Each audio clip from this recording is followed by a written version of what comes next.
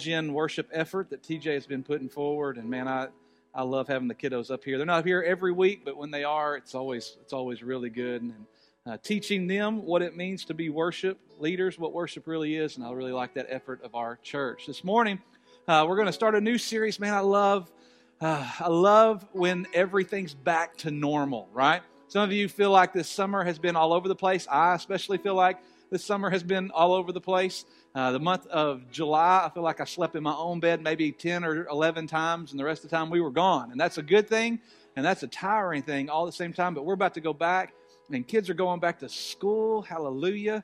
And they are out of your house and into their normal. Our kids are homeschooled, so it doesn't matter to us. We're still like, oh, yeah, welcome back to school, kids. And so we have this kind of weird dynamic in our home, but it's okay.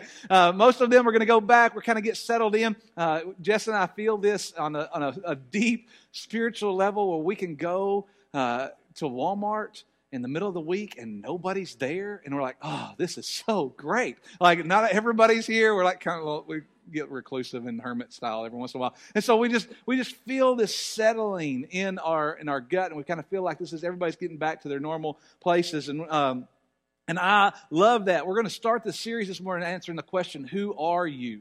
And it may be a kind of redundant question. I'm glad everybody's wearing their name tags. Even before I got up and did the announcement, I saw people wearing their name tags. That's a good thing because I feel like everybody in here kind of knows everybody, and everybody in here has known each other since they were little. As a matter of fact, I've always said this: if you back up far enough from the Warren family tree, you're all either related or you've dated. Right? And I think, like, I wrote that statement down. I thought that's going to be my next marriage series title, Related or Dated, because I believe that's true for 99% of you. I was at an event on Thursday night. We did an open house at Eastside, and we gave away some information about our kids' ministry and bottles of water to whoever wanted them. And I was talking to somebody, and they said, oh, yeah, I'm related to them one way or the other. And I said, of course you are. Everybody in this town is related. I am not related. The only person I'm related to in this town is my wife and my kids because we're outsiders, right? We didn't grow up here. But everybody else, you know each other. You know that name tag. You know the name behind that name tag. And I believe that there's a striving thing that's kind of inside of all of us that we're really going to address over the next couple of minutes, is this idea of wanting to be somebody. Everybody wants to be somebody.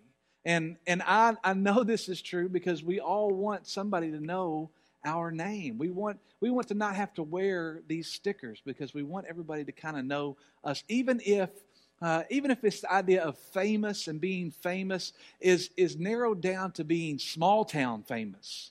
We're still okay with that. I talked to a guy this past week who was talking about his son and how his son was a middle school All-American.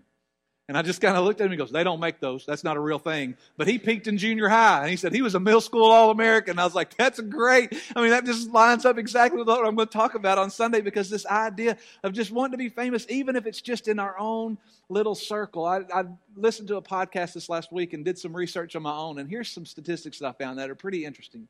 10 to 12-year-olds, their main goal in life is to be famous.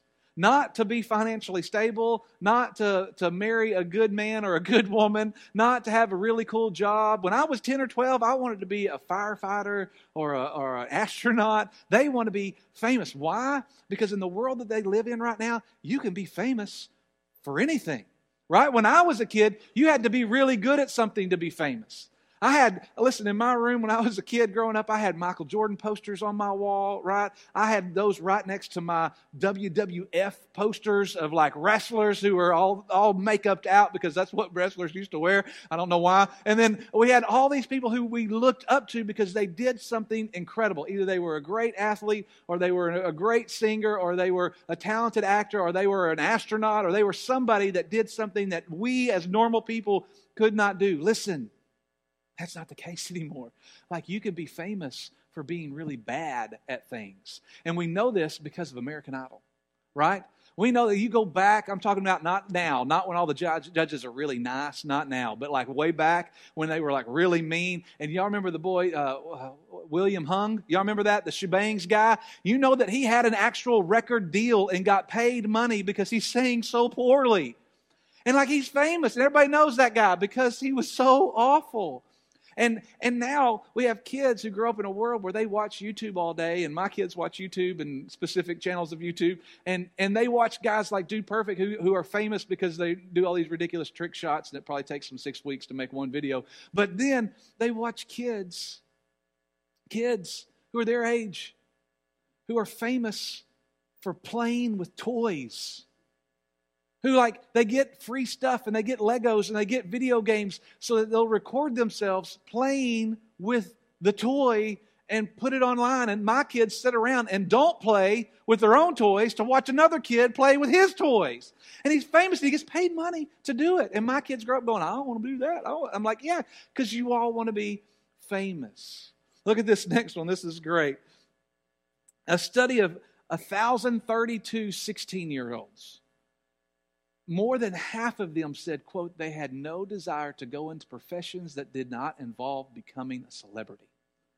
And you think, oh, that's okay. They're 16. No, that's not okay.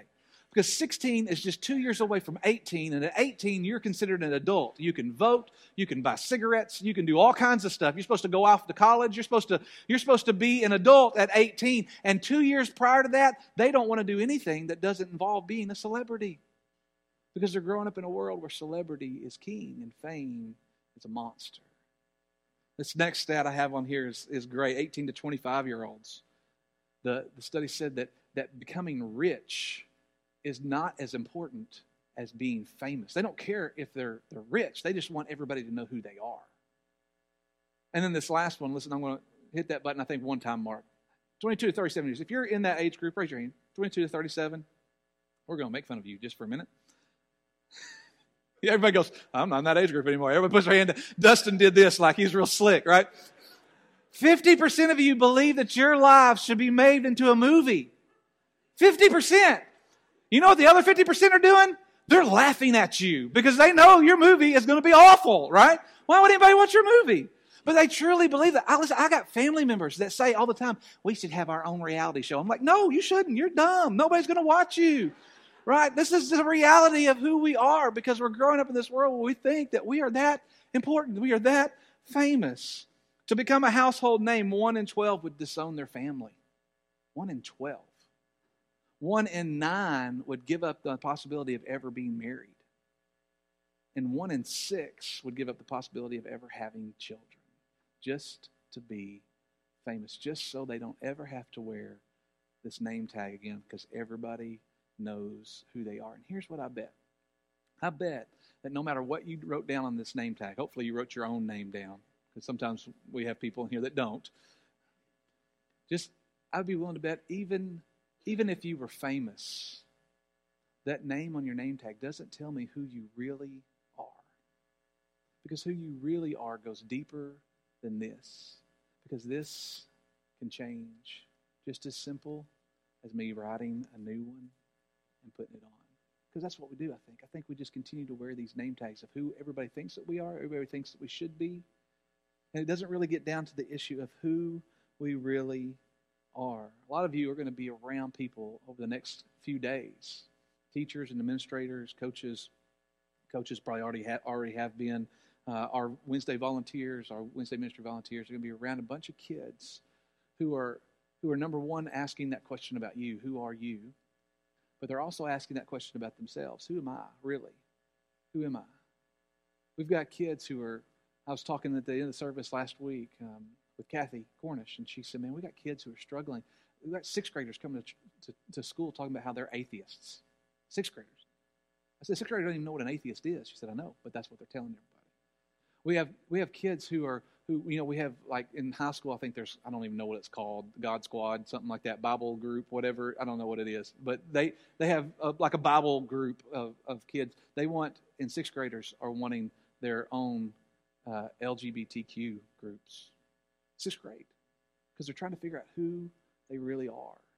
And they're confused. And they're trying to answer that question, and they're getting answers from all the wrong places. And so what we're going to do today is we're going to try to figure that out together.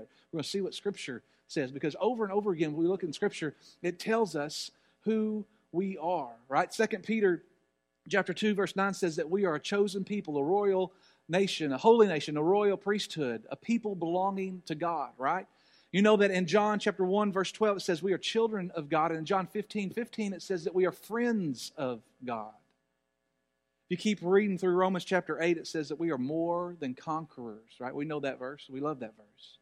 And then finally in Colossians 3:12, it says that we are God's chosen ones. And those are all great verses, and those are all great things that we should know, things that we probably should have memorized, but it doesn't really tell us who we are. It doesn't really mean anything unless you know what it means. And so we're going to look at a passage of Scripture today that I believe tells us exactly who we are and who we are becoming. And so if you've got your Bible, let's go to 2 Corinthians. 2 Corinthians chapter 5 is a great passage of Scripture. What we're going to see here is probably the very most popular verse out of the whole book of 2 Corinthians. One that when I read it, it's already on the screen. You're all going to go, oh yeah, I know that verse. Well, we're going to read this, and we're going to even go further beyond it. So if you don't have your Bible, if you don't have an app or an iPad or anything, so it should be on the screen. 2 Corinthians chapter 5, verse 17 says this: Therefore, if anyone is in Christ, he is a new creation. The old has gone and the new has come. Now, if you've been in church circles for a while, maybe you've heard this verse, maybe you're very familiar with this. If you've grown up in this church, then certainly you're already familiar with this verse of Scripture. But I believe we've been walking through this summer. If you've been with us over the summer months, we looked at a series that I entitled Wandering the Desert. We looked at the Israelites after they got out of Egypt and kind of their process of trying to get into what God's promised them. And y'all remember how they were longing for pots of meat in Egypt when they were in the desert. They were going, oh, if we could just be back in Egypt, we could have our old life back. And I believe a lot of us are in that same position still in our life, that we are already new. We are already made new. We understand that because what Christ did for us and His sacrifice on the cross, and because our belief in Him, that we have this newness and this new life in Him. But we're living in the new, and we're longing for the old. Many of us are still in this mindset of, oh gosh, if I could just live in the good old days, if I could just live like I used to live, if I could just go back. And God's saying, you can't. That's old life. That stuff. That's your old creation. Now you're something brand new. Stop living in the old. Stop desiring something that's already gone away. Some of us are living in the new, and we're longing for the old. And then verse 18 and 19, he tells us that we are this new creation, but it's only because of what Christ has done, how He has reconciled us to Himself. He's made us right. He's made us new. He says all this is from God. This new creation, this new life, this is all from God, who reconciled us to Himself through Christ and gave us the ministry of reconciliation, that God was reconciling the world to Himself in Christ. And listen, this is really important. Not counting men's sins against them. This is incredible. This means that there's not condemnation, that God's not sitting back judging and condemning us to hell, not condemning us to a life of paying it back. He's saying He's not counting men's sins against them when He reconciles us. He's not holding us eternally accountable. He's not keeping us at arm's length, but He's letting us in. He says, listen, I'm giving you an opportunity to be close. Even though you've done all this, even with all this baggage that we carry around, even with all this junk that we've done in our past, I'm reconciling you to me through Christ. And He says He gave us the ministry of reconciliation. That's a really cool responsibility, right? Not that we are the point of reconciling, but we are to minister reconciliation to other people, which means, listen, we understand this gift, this incredible gift that we've been given, how God is not holding our sins against us, but because of who Jesus is and who He has become to us, we are now close to God. And He goes, now that you understand that, go tell that to other people. That is your ministry of reconciliation. Some of us, man, that's incredible. Some of that's a little overwhelming. That's a big, huge responsibility. And then in verse 20, Paul says exactly who we are. And this is kind of our verse for today. It's this really important moment. It says, therefore, we are, because we've been given this responsibility of reconcilers, we are therefore Christ's ambassadors, as though God were making His appeal through us. We implore you on Christ's behalf, be reconciled to God. Did you catch what we are? We are, therefore, Christ's ambassadors. You know what an ambassador is? An ambassador is the highest ranking official that goes to a foreign country that represents his or her home country. And so if you are the ambassador to Spain, then when you go to Spain, you are representing the United States in Spain. That what you say is essentially what the United States says. If you go to Brazil, or if you go to Kenya, if you go to, I don't know if Portugal's a country, it may be just a state. If you go to these foreign countries, I was going to say Portugal, but I don't know if that's an actual country, if that's just, my geography is bad. And so if you go to these different places, whether it's Canada, or if it's Honduras, or if it's if it goes to the United Kingdom, whatever, you are the United States representative. That what you say, how you act, how you respond, is how the United States says, acts, and responds. And when we see that we are Christ's ambassadors, then Paul is telling us here that you and I, that we are the representation of Christ on earth. That our home, that our forever home is not here. It's in heaven. And that what we say should be what Christ would say. That how we love should be how He would love. How we extend mercy and grace and forgiveness and patience and all those other things should be a real life example of what Christ would do, because we are His ambassadors. We are His representatives. We are His example, His mouthpiece. We are His ambassadors. And for many of us, that's great news. That's freedom. That is incredible. We're so excited. We get to give grace. We get to give mercy. We get to be examples of who Christ is. We get to love people how God loves people, because, man, if it was on our own, we couldn't do that. But I can walk up to somebody who I don't like and still say, man, I love you because God loves you. And, man, He's got a plan for your life. And that is freeing for a lot of us. But for others, it scares us to death. It scares us to death because we know that we're not a good representation of who Christ is.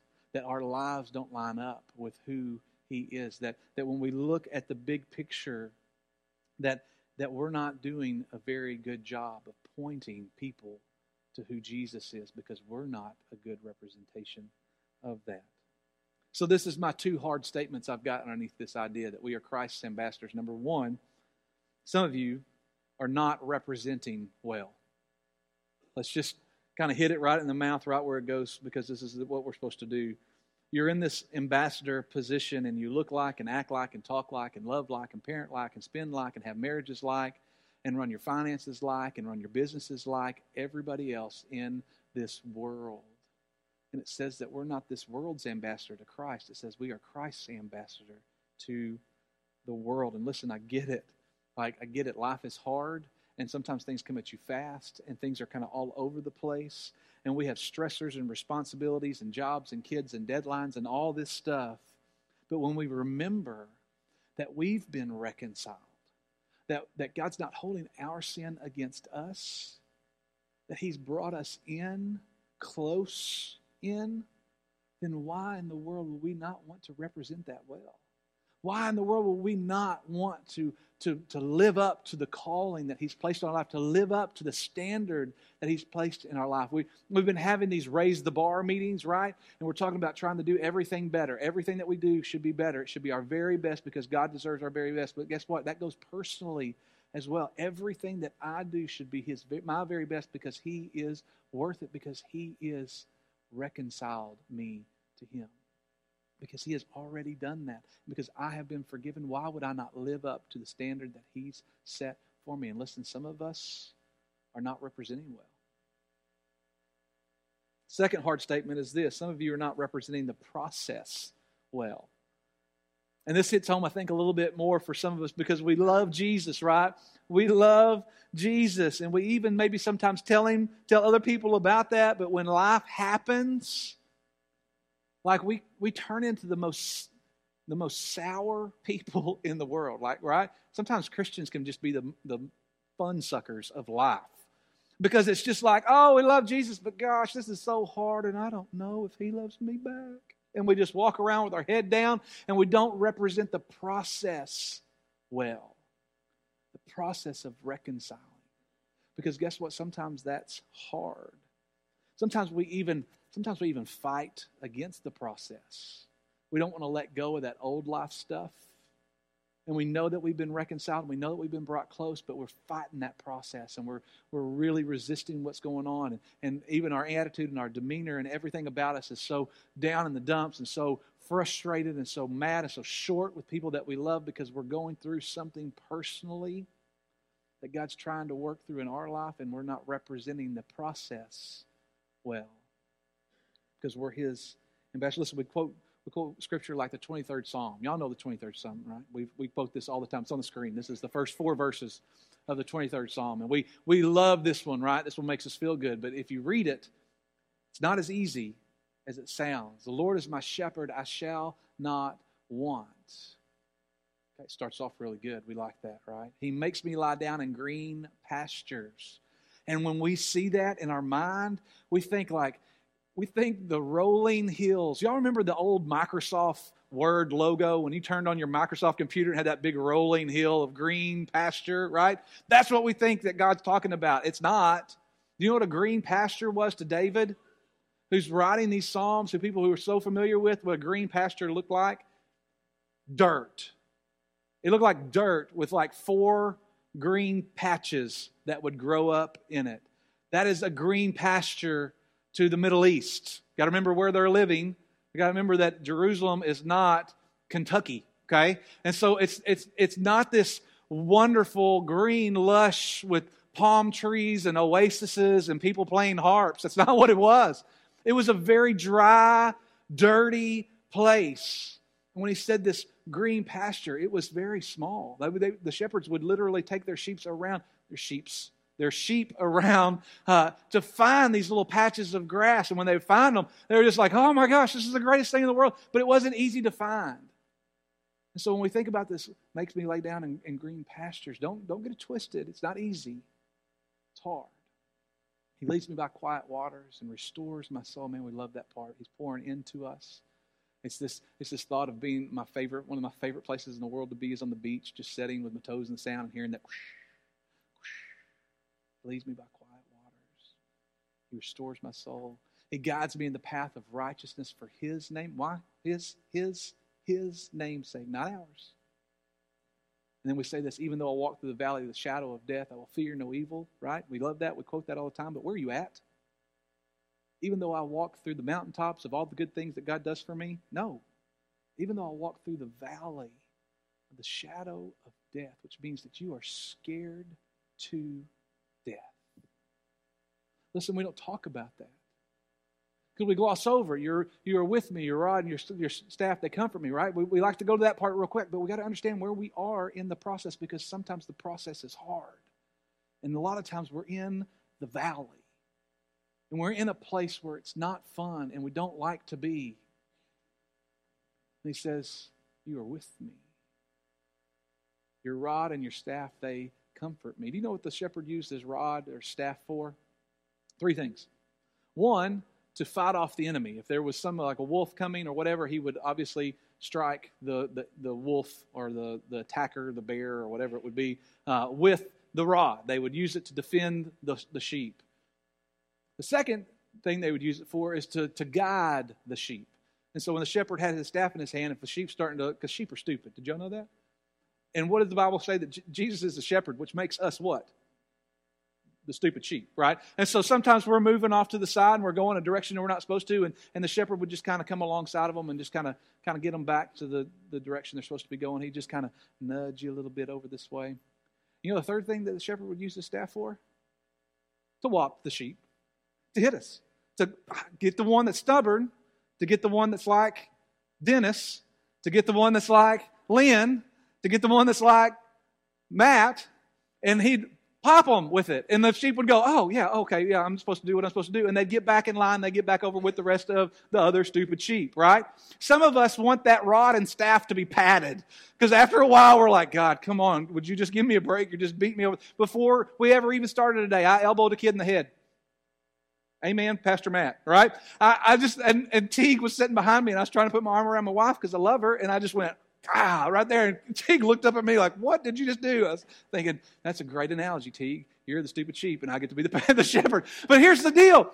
We want the staff to be patted because we don't, when he comes to correct us, we don't necessarily want it to hurt too bad. But remember, we're walking through the valley, and sometimes that correction is hard, and we've got to represent the process well.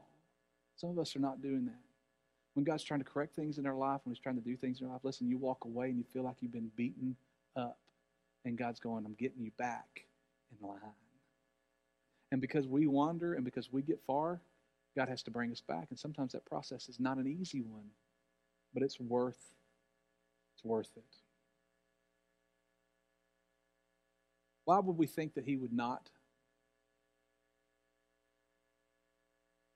hurt us to get us back? Over and over and over again in Scripture, we see men who did not live easy, luxurious lives. Paul, who's writing this, who was shipwrecked and who was stranded, who was stoned, who was left for dead, who on multiple occasions, if you read through the life of Paul, the crowd was about to rip him limb from limb, quote unquote. We have John the Baptist, who was the predecessor of Jesus, who walked around and talked about how you need to repent because the kingdom of God is near, talking about who Jesus is coming back. What happened to John the Baptist? He was beheaded. Peter was crucified. Over and over and over again, we see John, the author of John, was left on an island to die. And we think, well, it's supposed to be easy. Jesus himself said, in this world you will have trouble, right? That's a pretty straight up statement. This is going to be hard. But take heart, I've overcome the world. Don't worry about what this world's going to do to you. I've overcome all of this. Just endure the process. Be faithful with the process. Represent the process well. Look back at that passage of Scripture, 2 Corinthians 5:20. It says, therefore we are Christ's ambassadors as though God were making His appeal through us. Isn't that cool? We have to represent well because God's trying to show the whole world who He is through us. God's basically saying, hey, lost and hurting world, hey, this broken world, I'm the answer. Like, I'm your hope. I'm enough. I am the hope and forgiveness that you need. I'm the unconditional love that you've been looking for. And just look at Betty as an example. Look at Miss Mary as an example. Hey, look at Keith as an example. Look at Richards as an example. Look at Matt. Don't look at Matt Young. Look at Tim as an example. Like, this is what life is supposed to be because, hey, I'm going to make my appeal through you.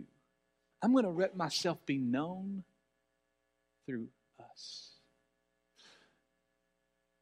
Why would we not want to represent everything well? And he urges us one more time at the end of that. We implore you. That's a very strong word. We're begging you on Christ's behalf, be reconciled to God, meaning that you've got to be right. You've got to get reconciled. It all starts with you so that God can use you to show other people how great He is. Be reconciled to God. Now, because we're this new creation, we are this representative and His ambassadors, and we have this privilege of becoming something new, but it comes at a cost. Look at this very next verse, 5:21. God made Him who had no sin to be sin for us, so that in Him we might become the righteousness of God. Remember, I told you it's going to tell us who we are and who we might become, and this is the might become part. Let's take this apart, this little verse. Let's do this backwards, okay? So that we might become the righteousness of God. You know what that word righteousness means? I've got the definition up here. This is really cool. Integrity, virtue, purity of life, rightness, correctness of thinking, feeling, and acting. When we are becoming the righteousness of God, we are becoming the integrity of God, the purity of God, the right, correct way of thinking, feeling, and acting. And it has this other definition that I love. I put it on as an asterisk. The state of him who is as he ought to be. To be righteous, to be the righteousness of God means that we are who we ought to be. We are who we were created to be. And isn't that what everybody wants to be? Isn't that what we're all striving for? And now listen, like you can answer this question, the big question of who are you, right? Who are you? And you can say, yeah, I'm this new creation. I'm Christ's ambassadors. But even better than that, we can say, I am who I ought to be. I am who I was created to be. I am who God says that I am. I am who I ought to be.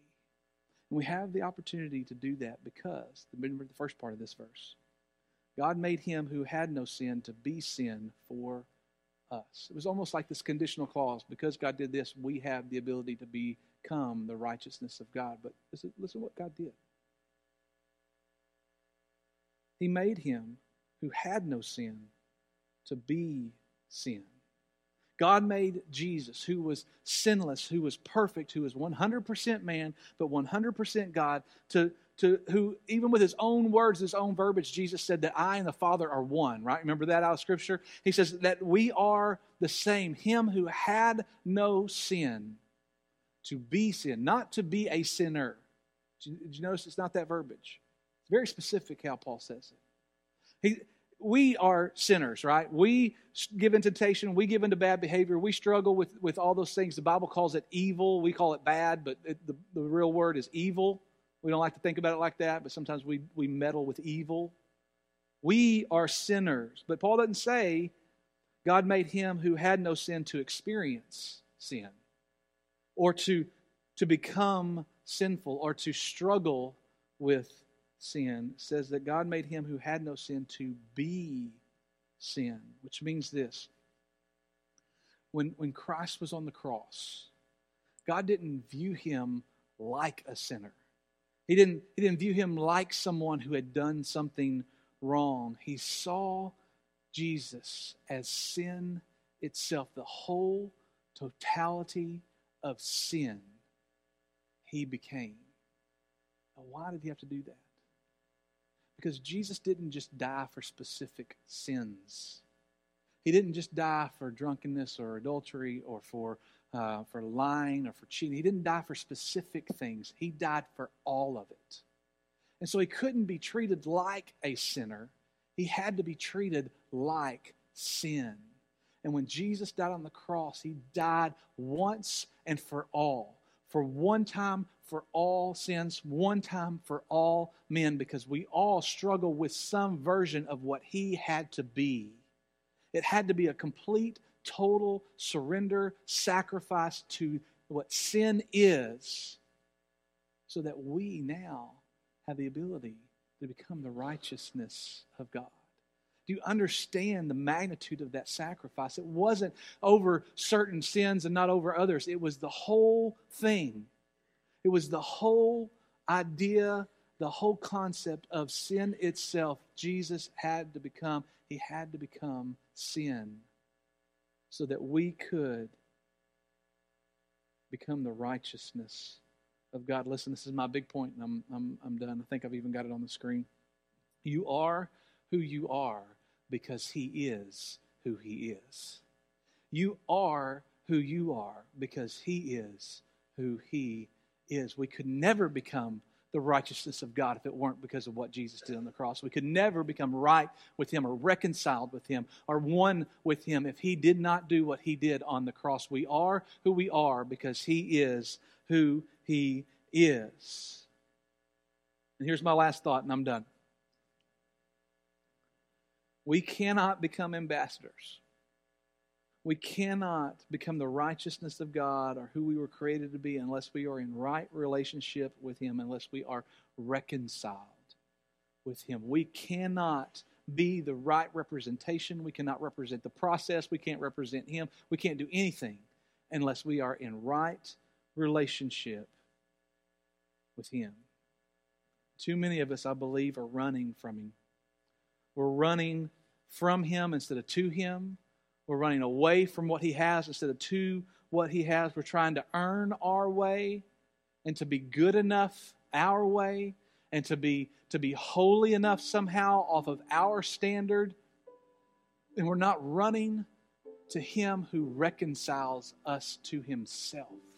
It's nothing that we can do on our own. We can't earn it on our own. We can't be good enough on our own. And we're trying to earn favor by the name that's on our tag. This doesn't matter. Who I am is inconsequential without who He is. I am nothing without Him. And listen, church, I believe that as we look through all this that we looked through this morning, I wholeheartedly believe that there are some of us in this room that are trying to make a name for ourselves. And we are trying to be known by God by the things that we do and the things that we say and the things that we are involved in. And all the while we're pointing back to that name tag and we're saying, but look who I am. Look what I've done. Look at all that is me. And when He sees that, He goes, yeah, but it's never going to be enough without what Jesus did for you. So I believe that for some of us there's freedom in that. For some of us there's fear in that. There's fear of, I've been trying for a long time on my own. But it really comes down to who He is. And that's why we put our faith and our hope and our trust in who Jesus is. That's why we walk people through what's called an idea of a sinner's prayer, because that prayer is not magical. There's not like a special combination of words that we use. It is a surrender of your wants and your will and your desire to say, God, I am now yours because of who Jesus is and what He has done for me. I submit and I surrender and I give you the rest of who I am. I'm not perfect, but you make me perfect. I'm not whole, but you make me whole. I am not worthy, but Father, you reconcile me to yourself. We can't earn that on our own, church. We can't be good enough without Him. We are who we are because of who He is. Wouldn't it be great to answer that question? I am because He is. Who are you? I am. I am because He is. I am who I am because He is who He is. I'm going to ask you to stand, and I'm going to ask you to bow your head, and TJ is going to come, and we're going to sing over us and sing with us. And listen, some of you this morning need to just get that straightened out. You need to get that one most important thing right, because you're trying to figure out who you are, and you know you're nobody. You know you're nobody without Him. And you need to get that right, first of all. Be reconciled to God, right? Paul urges us. I implore you, be reconciled to God. Others of you need to start living it. You start representing well. Whether it's Him or the process or both, we need to represent well. Some of you just say, you know what, I need to be linked arms with other people. I need to be a part of a church. I need to finally join. I've been visiting for a long time, or maybe I haven't ever visited before, but I want to be a part of what God's doing here. Then this is your opportunity to do that. We open this up for whatever God's leading you to do. I'll be up here. Dustin will be up here. If you just want to come and pray or have us pray with you, we'd be happy to do that. This is your opportunity to respond to what God is calling you to. Don't miss this opportunity. Let me pray, and then TJ's going to sing. Father, we love you.